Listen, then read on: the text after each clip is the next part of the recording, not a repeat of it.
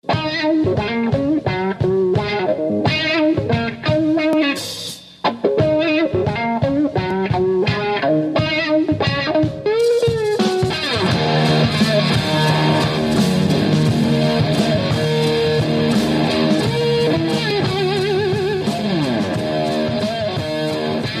better than this? Guys being dudes here on the Draft Dudes podcast, presented by Locked On. It's Joe Marino and Kyle Krabs from the Draft Network, and we are your hosts on this Takes on Takes Tuesday edition of the show. Kyle, welcome. Good catch there. Yeah, almost said Wednesday, didn't you? I almost said a lot of different things. So, all right. Before we get into Takes on Takes, do you know who Logan Paul is? I don't expect you to know who Logan Paul is. I know who Logan Paul is because yesterday I saw a tweet from Antonio Brown saying something about let's settle this or something. I don't know. And then I clicked on his profile. He looked like a very he had curly hair, some nice eyes for a man, and I didn't quite know what he did, but he has 5 million followers. Yeah, he's a YouTuber. Oh, okay. Yeah. Good for him. Okay. So, did you see his response? No, because it wasn't there when I looked last night, and I would never go back. AB said, "Square up, Logan Paul." Yeah, okay. And Logan Paul said, "I'd drop you faster than the Patriots." Oh, jeez. So this is going to be a big publicity stint. They're going to fight, and some money's going to be made. Well, Logan Paul has actually done several celebrity boxing matches in the past. He just had one not too long ago, and he's a big dude, and he's had some success in the boxing ring, and apparently now there's even betting odds on what the match would be. OddsShark has betting odds for potential boxing match between Logan Paul and Antonio Brown. Logan Paul is a minus 2,000 money line favorite, so he's pretty strong favorite in a potential showdown between the two. I've never seen either one of them fight, so I don't know. I don't know what to tell you. I've never seen either one of them fight either, but I've seen that Logan Paul has won celebrity boxing matches, and I don't know what Antonio Brown is capable of in the boxing ring. But the comeback that Logan Paul hit him with was terrific. Yeah, well done. Kyle Krabs would have been proud on Twitter for that, right? Or he is yes. proud. Yeah. Yes. All right, so it's Takes on Takes. The first little bit here are dealing with Tom Brady. Then someone is curious about your work ethic, and then there's a trigger point for me at the end. So we got some fun stuff to go through here, huh? Okay, yeah, let's do it. All right, you want the first one or what? Yes, I do want the first one. Okay. Doctor, Tom Brady will test free agency and sign with the Cowboys. Boys let Dak walk and the Pats sign. Eli Manning and the Patriot dynasty continues. No, you lost me with the Eli Manning thing here. First of all, I think it would be a colossal mistake for the Cowboys to let Dak Prescott walk. Will be interesting to see how they choose to handle that because Jerry, as willing and able as he was to extend players to long-term deals, he got a lot of guys done. He didn't get Dak done. But I think it would be short-sighted of the Cowboys to transition from Dak Prescott to Tom Brady because I don't really think that answers any of the problems that this team had in 2019. So I'll disagree with that. Hashtag the doctor is back, which is what he tagged on his tweet. Yeah, I like it. Manuel, grinding the tape was right on Monday's pod. New England is better off building their roster without having to spend their free money on a 43-year-old quarterback unless Brady accepts a team-friendly deal. This situation will turn into a staring contest between Bill Belichick and Robert Kraft.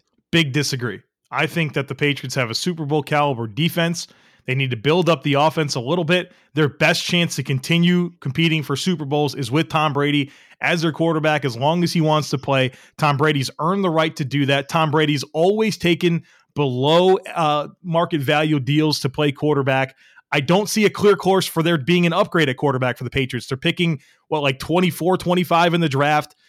There's nothing in free agency that's going to be better than Tom Brady at quarterback for the foreseeable future for New England. And they're not going to get that immediate impact answer that's going to allow them to capitalize on their Super Bowl caliber defense. To me, it's about the defense. Tom Brady gives you the best chance to rack up more Lombardi trophies. Big disagree from this guy.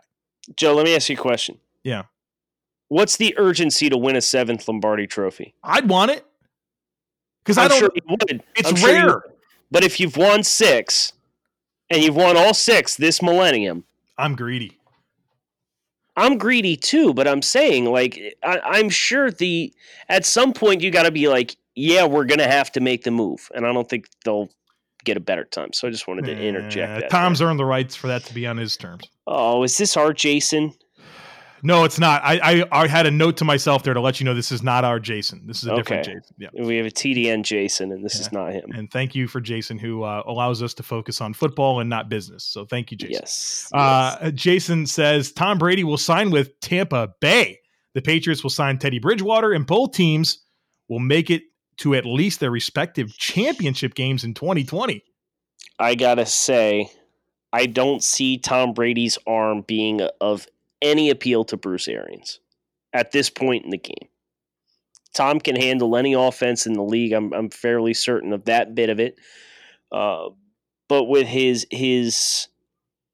the volume that Bruce is going to have a quarterback throwing, Joe, if we're going to have Tom Brady, whose average depth of completion this year was under 6 yards, playing a Bruce Arians offense and throw the ball 600 times, do we think that's going to go well?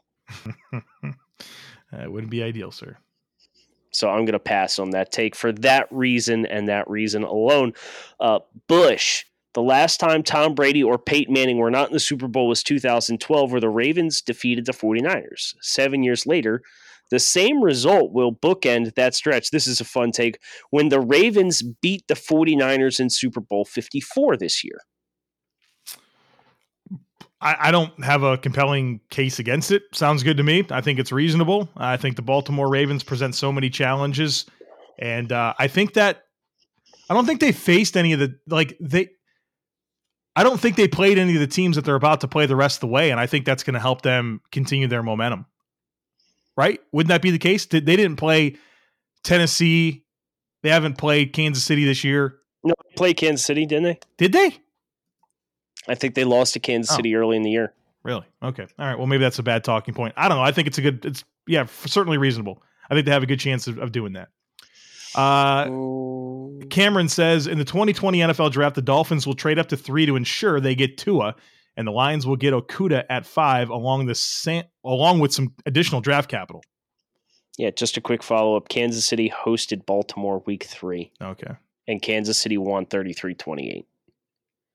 All right. Joe, you and I talked about Dolphins trade up to 3 quite a bit yesterday. Yep. They're going to have plenty of options to get a deal done. And if I'm the Dolphins, the way I handle this is I call the Lions and the Giants and probably Washington, even though it's highly unlikely Washington trades out of 2. And I say, if you're going to accept a deal, call us first because we'll beat it. Period. I'm not actively looking to trade up because based on Tua's medicals and players of need and best player available and some of the other talent in the draft, you might not have to jump up to 3. But if word starts getting out at Tua's 12 and 16 week doctor follow-ups that, yeah, you're looking really good, the hip's healing really well, we feel really good about it, then the Dolphins will have teams like maybe the LA Chargers and maybe the Carolina Panthers, depending on what they do with their quarterback situation and head coaching situation. Those teams are going to start calling Detroit saying, hey, how much is it going to take for us to move up to 3 in front of Miami? And at that point, Miami will then be prompted to make a deal. And they have all the ammunition in the world to make it happen. The only reason they will not draft Tua is because they don't want to pay the price, whatever the price is, whether that's at 5 or the trade up to 3 in the 3rd pick. Lions can definitely trade down, still get Jeff Okudah. That's a home run proposition for the Detroit Lions. Or they could take Derek Brown. And I feel like Derek Brown should be there as well. So Detroit is in a really good spot picking with the 3rd pick. Dion. Oh, no. Dion. Yeah. Baker Mayfield is just Gardner Minshew with better weapons and a bunch of TV commercials.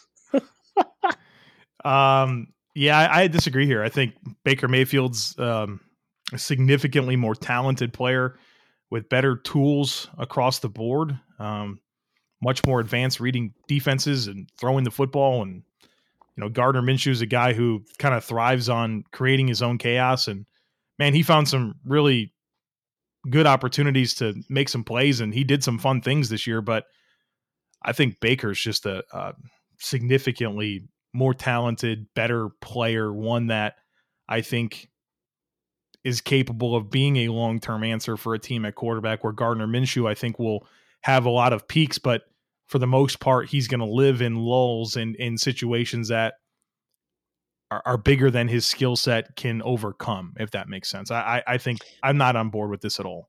Well, to be fair to Dion, I did compare Minshew's ability to extend plays within the pocket to Baker. Yeah, I don't mind that. So I think there's some similarities there from a superficial level and some of how they find success when they're forced out of the pocket.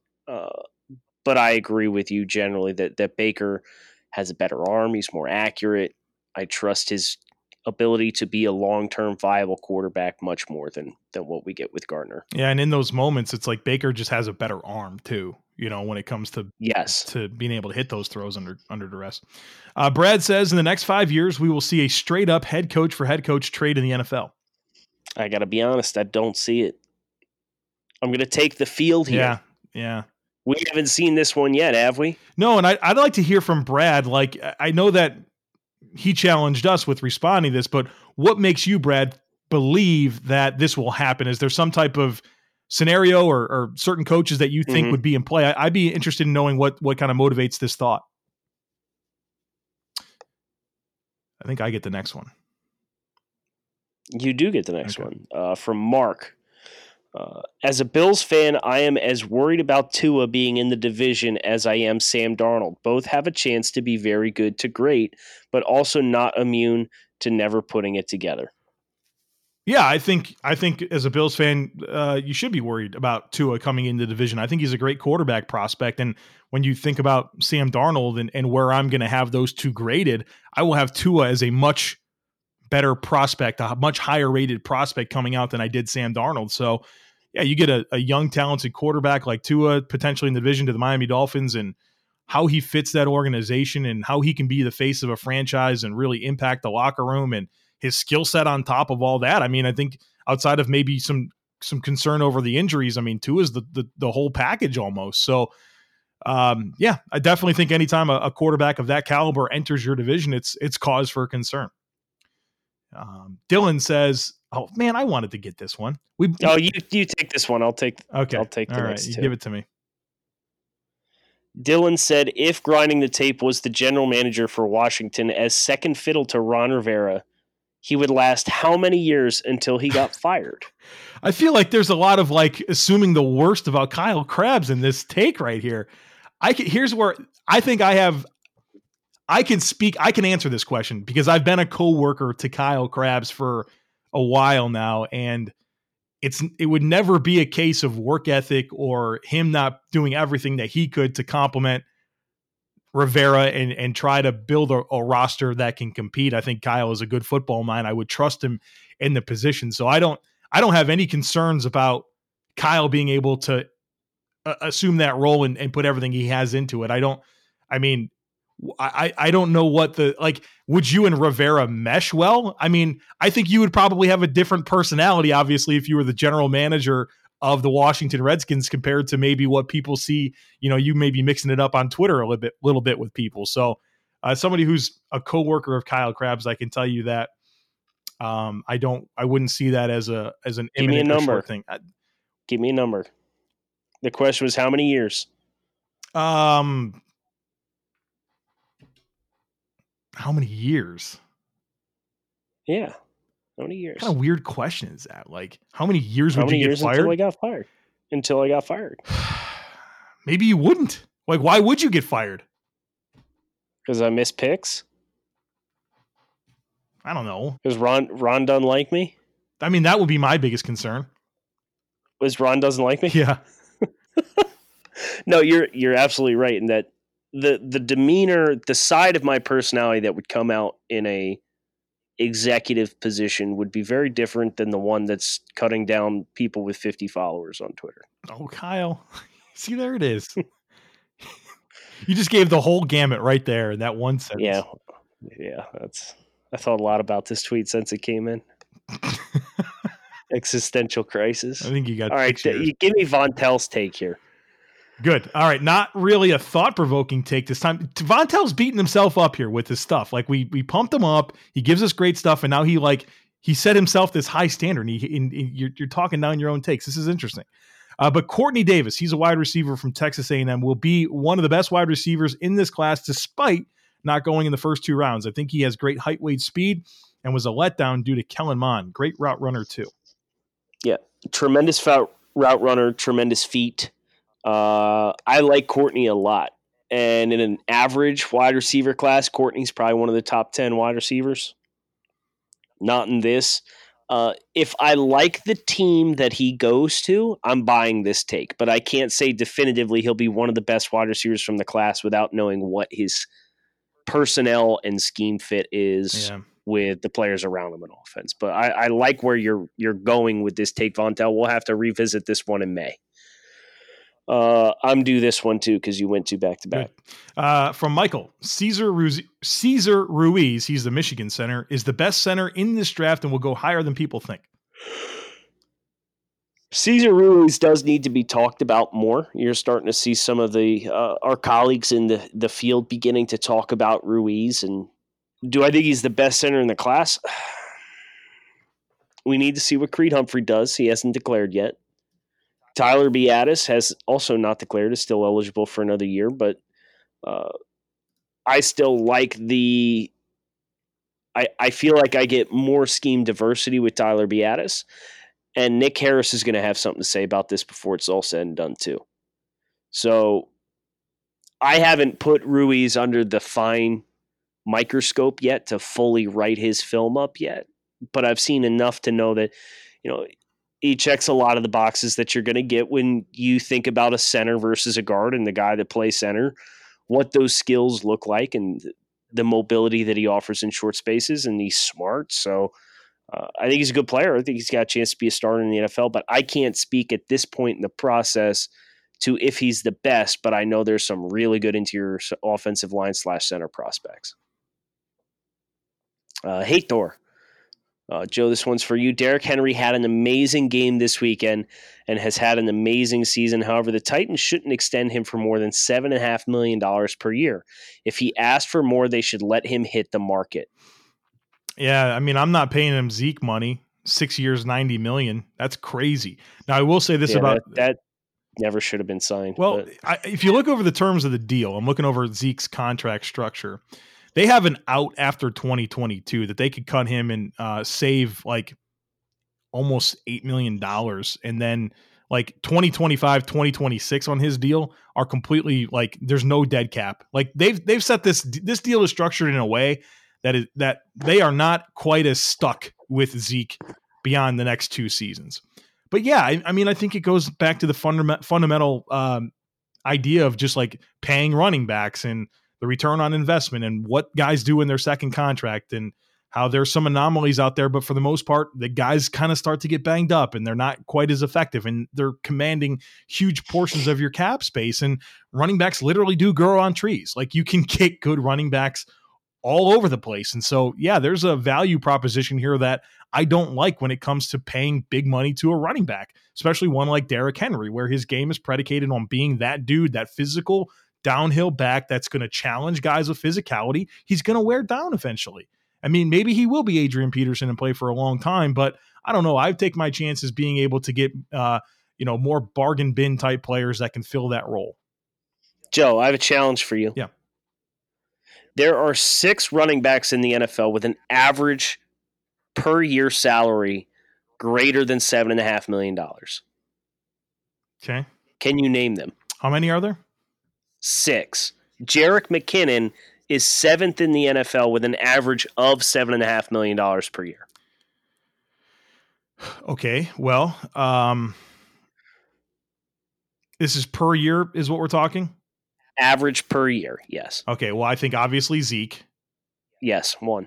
He's tops, Is he 15 one? per year. Okay. Le'Veon Bell. He's 3, 13.1. Todd Gurley. Gurley is 2, 14.3. So you're halfway there. All the good running backs in my head are all rookies right now. Leonard Fournette, maybe just because he was such a high pick. Fournette is 8th on the list with 6.8 million. Okay, so then David Johnson has that huge deal. David Johnson is 4th with 13 million per year. Okay, so how many of the top 6 am I missing? 1? You're missing 5 and 6. You've got 1, 2, 3, 4 is Zeke, Gurley, Bell, and Johnson. And then we've established Jerick McKinnon is 7th on this list and Fournette is 8th on this list. You're missing 5 and 6. Okay, Devonta Freeman. Devonta Freeman is 8.25. He is number 5. I think I don't know if I'm making a mistake here, but I'm gonna go with my same logic on Leonard Fournette. Saquon Barkley, because he was a number 2 pick. That is correct. Saquon Barkley's average is 7.8 million per year. So what I mean, you just named a lot of banged up dudes, man. Those are the guys with the premier contracts. I'm sitting here. Duke Johnson's 9th in the NFL in average per year on his contract with 5.2. Mark Ingram's the next good running back at $5 million a year. You know, Gio Bernard's getting $500,000 more this year than Christian McCaffrey. Yeah, they gave him a weird extension. It's second big money, second contract running backs is not a good idea. I think you just proved the point. I mean, the only way you can justify it is if you do like a 3-year deal, and no running back's going to want to do a 3-year deal unless you give them fully guaranteed money and you give them 10 plus million a year. I mean, who is one on that list again? Zeke at what? Zeke is 15. Jesus, man, I can't. I can't do it. I can get Devin Singletary in the 3rd round and pay him a $750K, man, or whatever he's getting. You know, Derrick Henry's going to command 12 plus million a year. He's going to be at least 5th on this list. Yeah, and that's what he deserves it based on what his play on the field is. Just wouldn't be me giving him the money. Right, because you've got to pay him for what they're going to give you going forward. It's not your fault, and it's not your responsibility to pay them for what they've already given when a lot of them have already given their best stuff. And that's the really tough bind that backs get put in. Deion Lewis is not a cheap running back either. They signed him to 4 years, 19.8. Yeah, he's 4.95 million. He's 11th highest paid running back in the NFL. I can't. On an average per year basis. You can basis. get Boston Scott, man. You see this guy down the stretch? Looked like a pretty tough guy to bring down to me, you know? Yeah. Give me that guy, you know? Then you got Alvin Kamara making less than $1 million this year. Yeah, Dalvin Cook's making $1.5 million this year. Nick Chubb's making $1.8 million per year. Draft somebody in the 2nd round. That's what you just told me. Josh Jacobs is making $2.9 million this year or per year. Yeah. None of these guys in the top 15 paid running backs in the NFL. Okay. That was a thorough answer there. Yeah. All right. Is this next one for you here? It is for me. Is it Dennis? Via Jonah. Oh. It's from Dennis, yes. Is this a tattle take? It is. Okay, so this is a tattle take to Jonah Tolles, colleague of ours at the Draft Network. If you're going to spend a redshirt year, spend it in the NFL, not in your college, talking about Tua's decision whether he declares or not. This is from Monday's Locked On College Football. Yeah. Makes sense, right? Like, go get paid. The tough part for the Tua decision for me is if your hip was in bad shape and you were going to call the NFL's bluff and say, well, I don't want to come back and get hurt, but my hip's not good. And the NFL sees your hip's not good. Yeah. Do you think they're going to take you?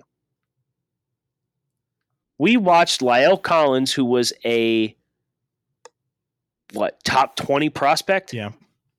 Go completely undrafted because he was named an associate for a homicide like a couple weeks before the draft. Like, wasn't even named a suspect, nothing. They let him drop. Now, I think the most similar case study that we could think about for Tua specifically is probably Jalen Smith, right? Jalen Smith got hurt, had the knee injury with the nerve damage, and you didn't really know if he was going to be able to get back to 100%, but you knew he was a special talent, and he ends up falling to the early second round. What about Sam Bradford? With the shoulder? Yeah.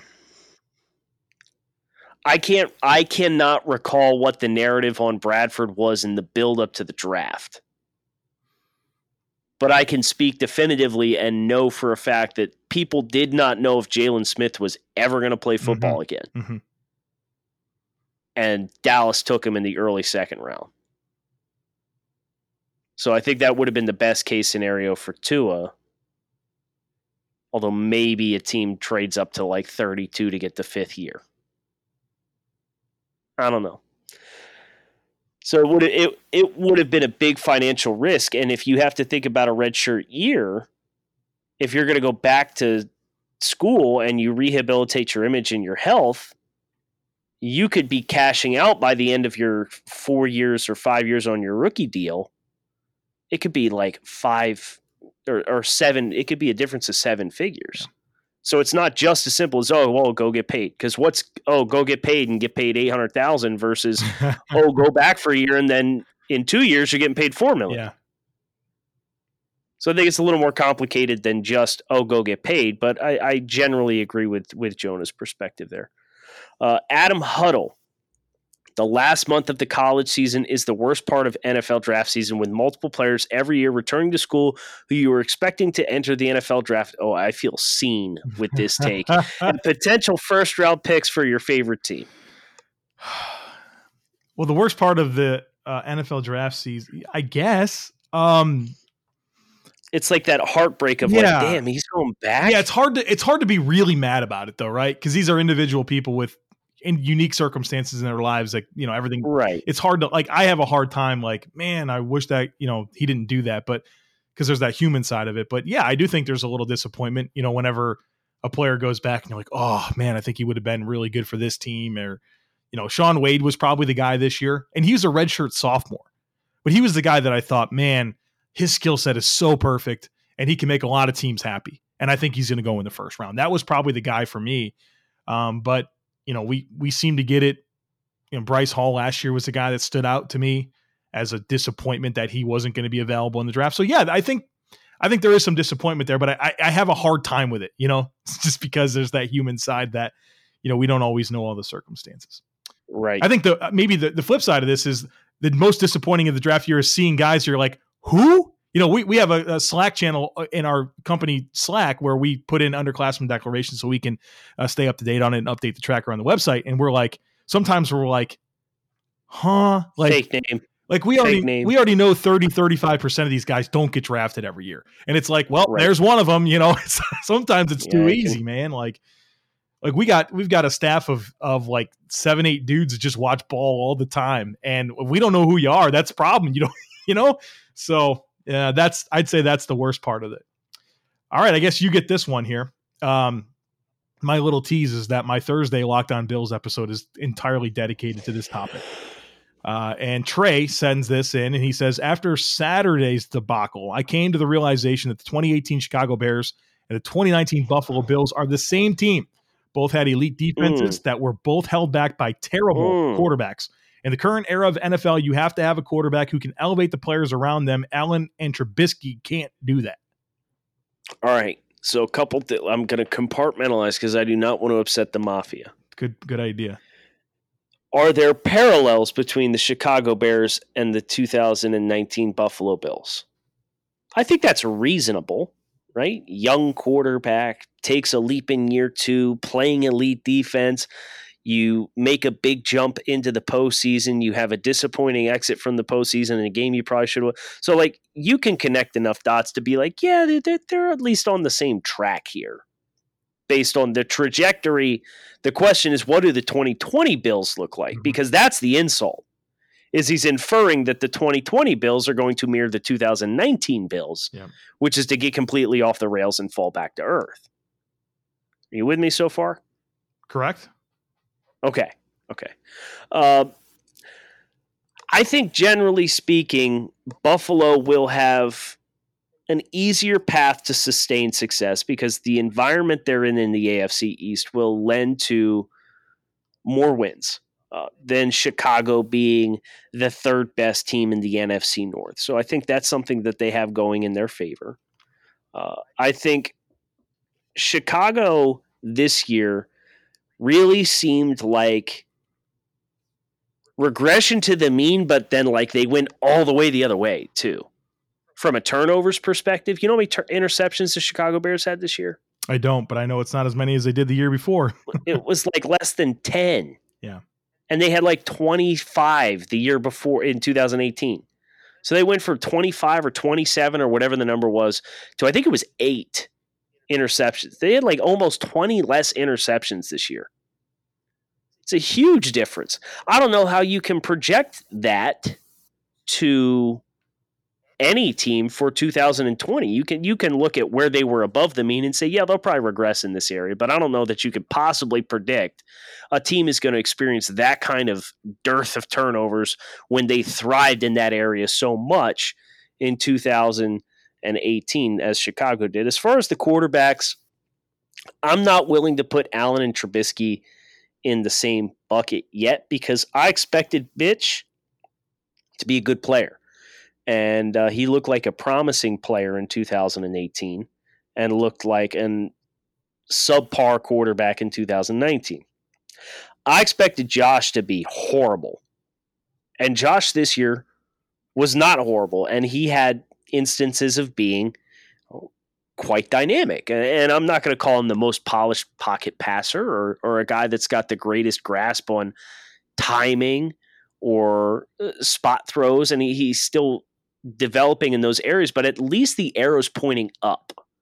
And as long as the arrow's pointing up, I think you'd be doing a disservice to do anything to hinder that development. But as soon as that development gets stagnant or he levels off or he starts to regress like you saw with Trubisky, that's when you as a team have to make the decision to say, if he's the guy we think he is, he's not going to shy away if we bring in a veteran quarterback, or if we bring in a late day 2, early day 3 draft selection to inject a little bit of competition into this quarterback room.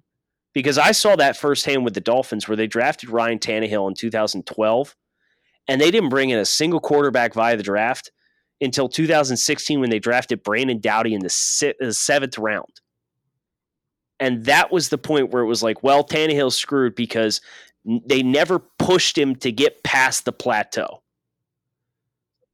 So as far as both of these teams, Chicago has to make that choice this offseason. If Buffalo sees that in 2020, they'll have to make that choice in the 2021 offseason. But I think those paths are still too divergent for us to be able to say those same teams. Extremely reasonable and level-headed answer, Kyle.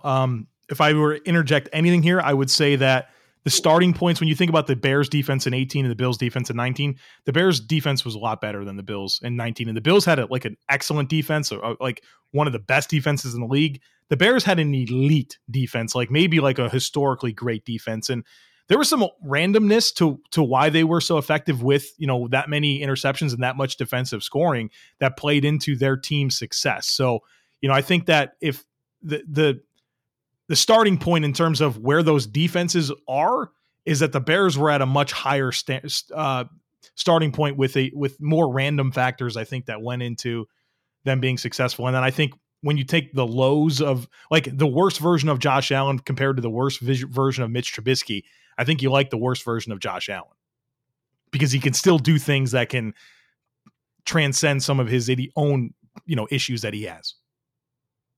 So. Yeah. Mitch, when he's bad, he's lost. And he didn't run the ball like he did in 2018 this year either. And that was really confusing because that's one of his best qualities, and that's what Josh almost sometimes falls back too much on. So good discussion. I liked how that went. Yeah. Yeah, thanks, man. I tried to be objective and take the teal and orange fan goggles off and talk about Josh, and feel like I did. I buttered you up with the Tua take earlier, Well, I was treating you like Ron Rivera. Is what I was doing. Yeah, that's a good point. Yeah. You're dumb.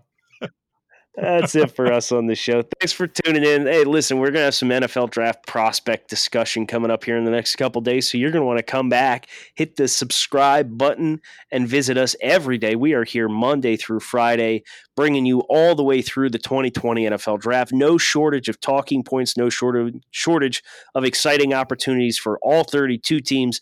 And we'll get into all of them in the coming months. Thanks as always for listening. We'll talk with you guys again tomorrow.